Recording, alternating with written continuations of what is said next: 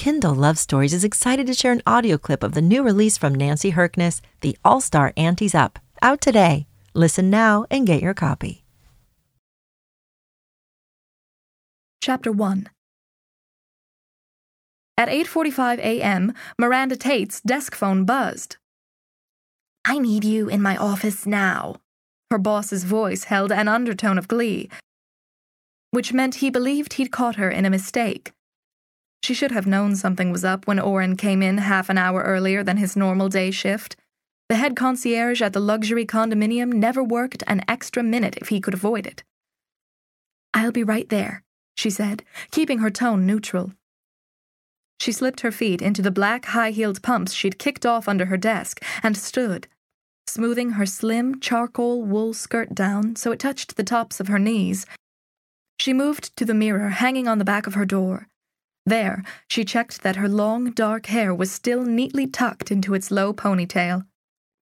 After straightening the collar of her blouse, she opened the door of her office and strode across the lobby's granite floor, her heels clicking on the stone. The pinnacle had been built with the finest materials, but this gold and gray floor was her favorite, reminding her of hot desert sand swirling around cool river rocks. Sometimes she still couldn't quite believe she worked in such a spectacular building, whose residents were on every A-list in their respective fields. It was a far cry from milking cows in upstate New York, but she'd worked darn hard to get here. Her boss, Orrin Spindle, had chosen his office for its impressive size rather than its convenience, so she had to hike down a lengthy hallway to reach it. Although Miranda was an assistant concierge, the small, elegant office she shared with her fellow assistant, Sophia Nunez, was much more accessible to the building's tenants, which meant they tended to come there first. Depending on his mood, that either irritated or relieved Orrin. His door was closed. Not a good sign. Miranda knocked lightly. "Come in," her boss nearly sang the words. She braced her shoulders and turned the knob. Once inside, her first impression was that Orrin's capacious office was crowded. The impression resolved itself into the presence of two very tall men seated in the black leather armchairs in front of Orrin's desk. Since there were no chairs left, Miranda walked to the side of the desk. "Good morning," she said with a polite smile. Dismay clenched a fist in her chest when she recognized the men as the Archer brothers. Almost anyone in the New York metropolitan area would be able to identify Luke Archer, the superstar quarterback of the New York Empire, winner of 4 Super Bowls and a media darling for his blonde hair, blue eyes, and laconic charm. He lived in the building, but she rarely saw him since he was either training, playing, or at his ranch in Texas during the off-season. And his penthouse had its own private entrance. He made very few requests of the concierge service, partly because he had a full-time assistant, and partly because he was showered with invitations to every exclusive event in the New York metro area without having to ask. His brother, Trevor, was a different story. She'd heard that he had a PhD from Harvard, but he didn't seem to have done much with it. He had the same blue eyes as his brother, but his hair was light brown, and his physique was lanky, rather than superbly muscled like the athlete sitting next to him. When Trevor visited his brother, he availed himself of the concierge services with gusto. In fact, she'd had a problem with him last night, but she couldn't imagine Orrin calling her in about that. Luke Archer surged to his feet, towering over her. "Morning, ma'am," he said, his Texas accent making it sound friendlier than he probably intended. "Please," he said, gesturing to his chair. "Thank you, but I'm fine," Miranda said, with a quick shake of her head. Orrin would be angry if she took a client's chair. Trevor looked somewhere to her left as he nodded in her general direction. Luke didn't return to his seat. Instead, he folded his arms and leaned against the wall near her. She was used to celebrities, but Luke Archer was beyond that. He was a living legend in New York. She couldn't help slanting a quick sidelong glance to take in the breadth of his shoulders under the pale blue t-shirt and the swell of his thigh muscles under well-worn jeans. He exuded a coiled energy that must explode on the playing field. It certainly made her breath come a little faster. "Miranda, I am concerned about a complaint from Mr. Archer that you would not accommodate his request last night," Orrin said, his voice oozing with false courtesy. Trevor shifted so the leather chair creaked. Miranda dragged her attention away from Luke. I explained to Mr. Archer that honoring that kind of request is against our policy in this building. Orrin flicked an uneasy glance at Trevor.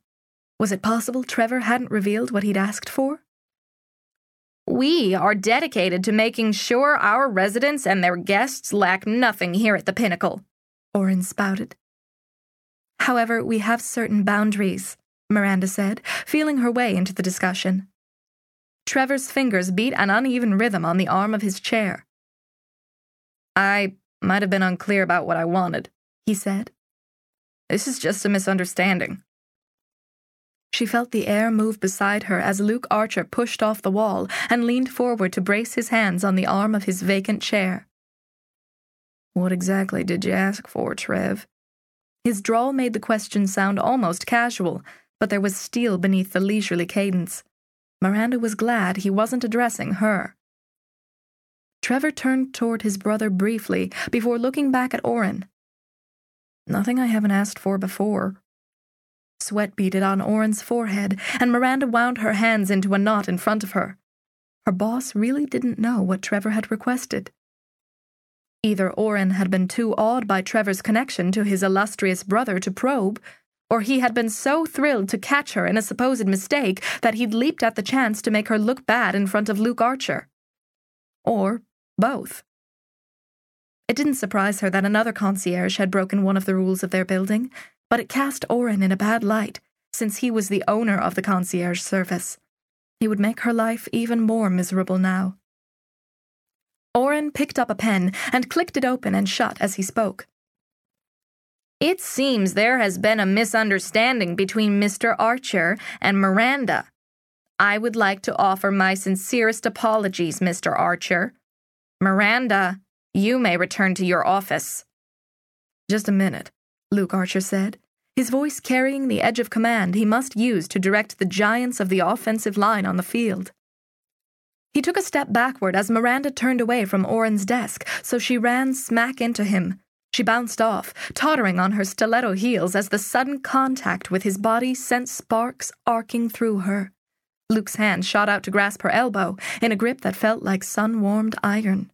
As he held her steady, she had the sense that he could lift her off the ground with just that one hand. Thank you, she gasped. She, who prided herself on never losing her composure, sounded like a breathless teenager because a blonde football god had touched her elbow. Then he unleashed a weapon so powerful she had no defense against it. He smiled. The ice in those intense eyes melted, his teeth flashed brilliant white, and the famous single dimple put a rogue's brand on his left cheek. There was no need for photoshopping on all those billboards and clothing ads. Luke Archer looked exactly like his pictures, only better, because she could feel the heat of his hand through her silk sleeve, watch the expansion and contraction of his chest as he breathed, and inhale the scent of clean, warm mail. You're welcome, he said, and released her before turning back to his brother. Trevor. It took all her powers of concentration to recall the question Luke had asked before. She needed to get her inappropriate reactions to the quarterback under control, or she would have even bigger problems with her boss than she already did. Trevor leaned back in the chair with an air of unconcern that Miranda didn't buy for a second. I just wanted a little company and I asked her to find me some. He shifted away from his brother's gaze. Just make a call to an escort service, nothing illegal about that. Luke's smile evaporated and all the warmth leached out of his eyes, leaving them the pale blue of a glacier. That's what you asked her to do for you? He hissed out a sound of disgust. Miranda watched him settle himself with an effort of will before he pivoted to meet her gaze. We owe you an apology, ma'am. If I'd known what... He shook his head. Well, I'm sorry my brother asked you to do something so distasteful, and even sorrier he complained about it to Mr. Spindle here. Miranda tried to keep her smile from appearing forced, but all the apologies in the world weren't going to fix her already precarious relationship with Orrin after this. Don't mention it, Mr. Archer, she said. I won't either. His gaze traveled over her face like a laser beam, scanning and assessing. She felt a wave of heat flush her cheeks and then spread lower and deeper. Luke turned to Oren. Mr. Spindle, I just want to make sure that Miranda will not be held at fault as a result of my brother's actions. Trevor never should have made that request. He turned a hard look on Trevor, who was now slumped in the chair, staring at his knees. Trevor hunched a shoulder. The meeting was Spindle's idea, not mine. Miranda watched Luke's big hands curl into fists. She'd heard him called the Iceman because he never showed his feelings on the field or off it. However, his brothers seemed to have gotten to him. She considered her own family and how they could push her buttons. Without thinking, she flashed the quarterback a smile of understanding. For a split second, surprise registered on his face, and she regretted her impulse. A man like Luke Archer didn't need her sympathy. In fact, a man like Luke Archer didn't want anything from someone like her.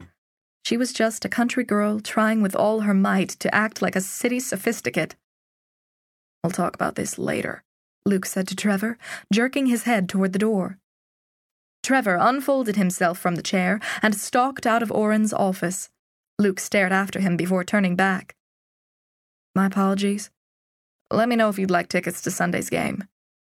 Oren lit up. "That's very generous of you, Mr. Archer." Miranda was sure he would sell them to one of their other clients for a hefty price. "I'll have my assistant call both of you," Archer said, turning away. Miranda felt bad that the quarterback had been put in this situation by his brother. She didn't want him to feel obligated to give her compensation for it. "You're very kind, but I have to work on Sunday." It was a lie, but she couldn't gracefully refuse the tickets after her boss had accepted them. She was counting on the fact that Oren didn't know the weekend schedule for the assistant concierges, since he never worked then. Archer looked over his shoulder with the dimple in evidence again.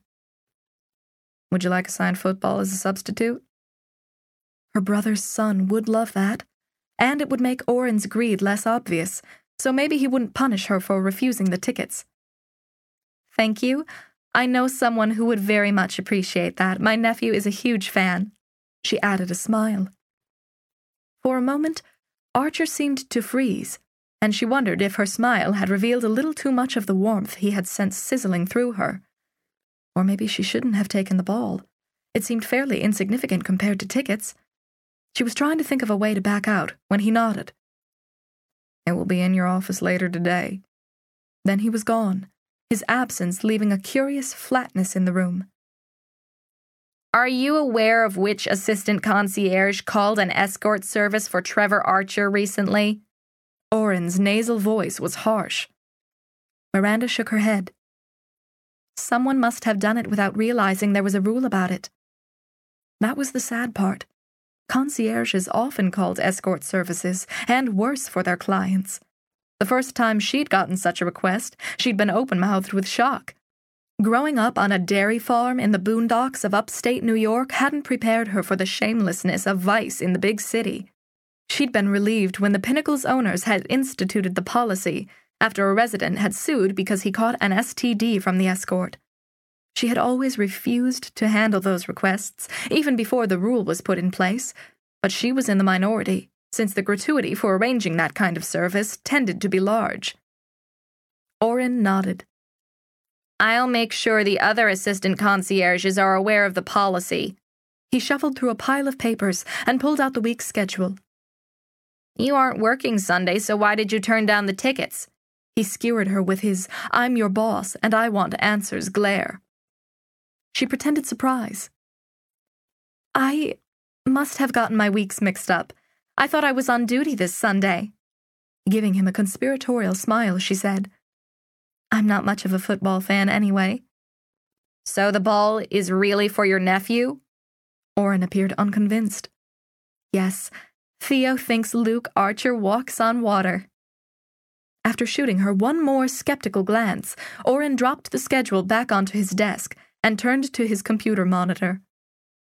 "Mrs. Belden wants you to book her massage because she says you always send the best people." There was a note of peevishness in his voice. Mrs. Belden was a big tipper, and Orrin tried to reserve that kind of client for himself. "I'm glad she liked the last one. I mentioned to Mrs. Belden that he was from a spa you'd recommend," Miranda said, crossing her fingers behind her back at the lie. She needed to stay in Orrin's good graces just a little longer, so he would give her a reference for the head concierge job at a new apartment building going up in Midtown. Expecting a glowing recommendation was unrealistic, but at least he couldn't give her a bad review without real evidence. Or, even worse, fire her. Since the Pinnacle's owners contracted with Orrin's concierge service for their building, her boss had sole discretion over who worked there. She would have no recourse if his simmering dislike of her boiled over into something more serious. "And Mr. Saperstein needs a new dog walker," Orrin said. Miranda mentally rolled her eyes. Mr. Saperstein needed a new dog walker at least once a month, since he always found some reason to fire his current one. It was becoming difficult to find anyone who would agree to work for him, because word had gotten around the dog-walking community that he was unreasonably demanding. Sticking her with the task was Orrin's revenge for the Archer incident. "I'll take care of both requests," she said, even though it was nearly time for her to go home. She had pulled the night shift this week. Generally, she was fine with that, because the residents who required services in the middle of the night compensated her accordingly.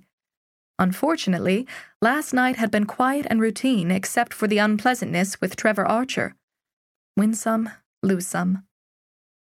That reminded her of Luke Archer, and the way the air around him seemed supercharged. She had felt as though lightning was flickering right beside her. The memory made the tiny hairs on her arms tingle in a weirdly delicious way. "You may go," Orrin said, his eyes on his computer screen. Miranda exited his office as fast as she could without running.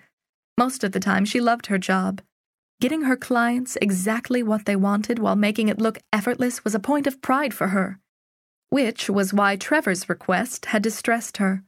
She wanted him to be happy while he was at the Pinnacle, but she had been unable to make it happen without breaking the rules and, even worse, venturing into territory that bordered on illegal. When she recrossed the lobby, Luke Archer walked out of a shadow by the elevators and came toward her. As he strolled through an early morning sunbeam shining through the plate glass window, his hair turned to molten gold, and the muscles of his forearms were outlined in light and shadow. He moved as though he knew how every part of his body worked most efficiently.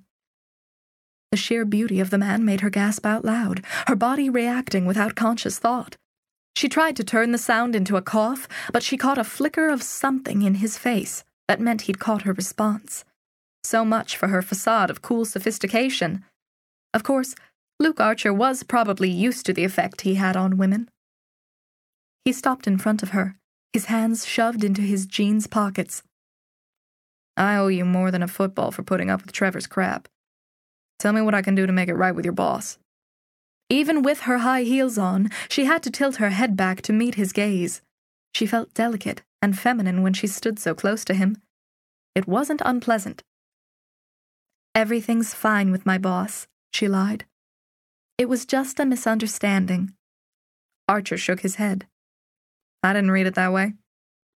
One thing Miranda was not going to do was involve this prominent resident in a work squabble. "Mr. Archer, I appreciate your concern, but there's nothing to worry about." "Call me Luke," he said.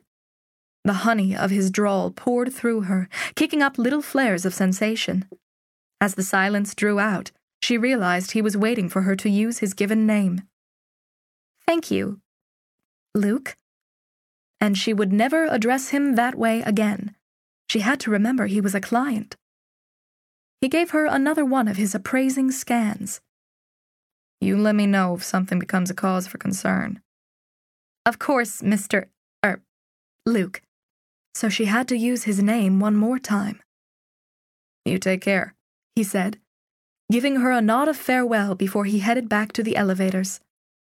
She couldn't resist watching him walk away. His jeans fit him almost as tightly as his football uniform pants, which gave her an excellent view of a tight butt and rock-hard thighs. The cotton of his shirt draped over a magnificently contoured back. Something seemed to melt low in her belly, and she shook her head to break the powerful spell. Even if Luke Archer hadn't been a client, he was miles out of her league in every other way. She was just bowled over that he'd stayed behind to see if he could fix things. Her brother had always claimed that the great quarterback was a decent guy, not a prima donna. Maybe his image wasn't just a skillful public relations campaign. She shook her head again. No one that famous and that good-looking could be a normal human being.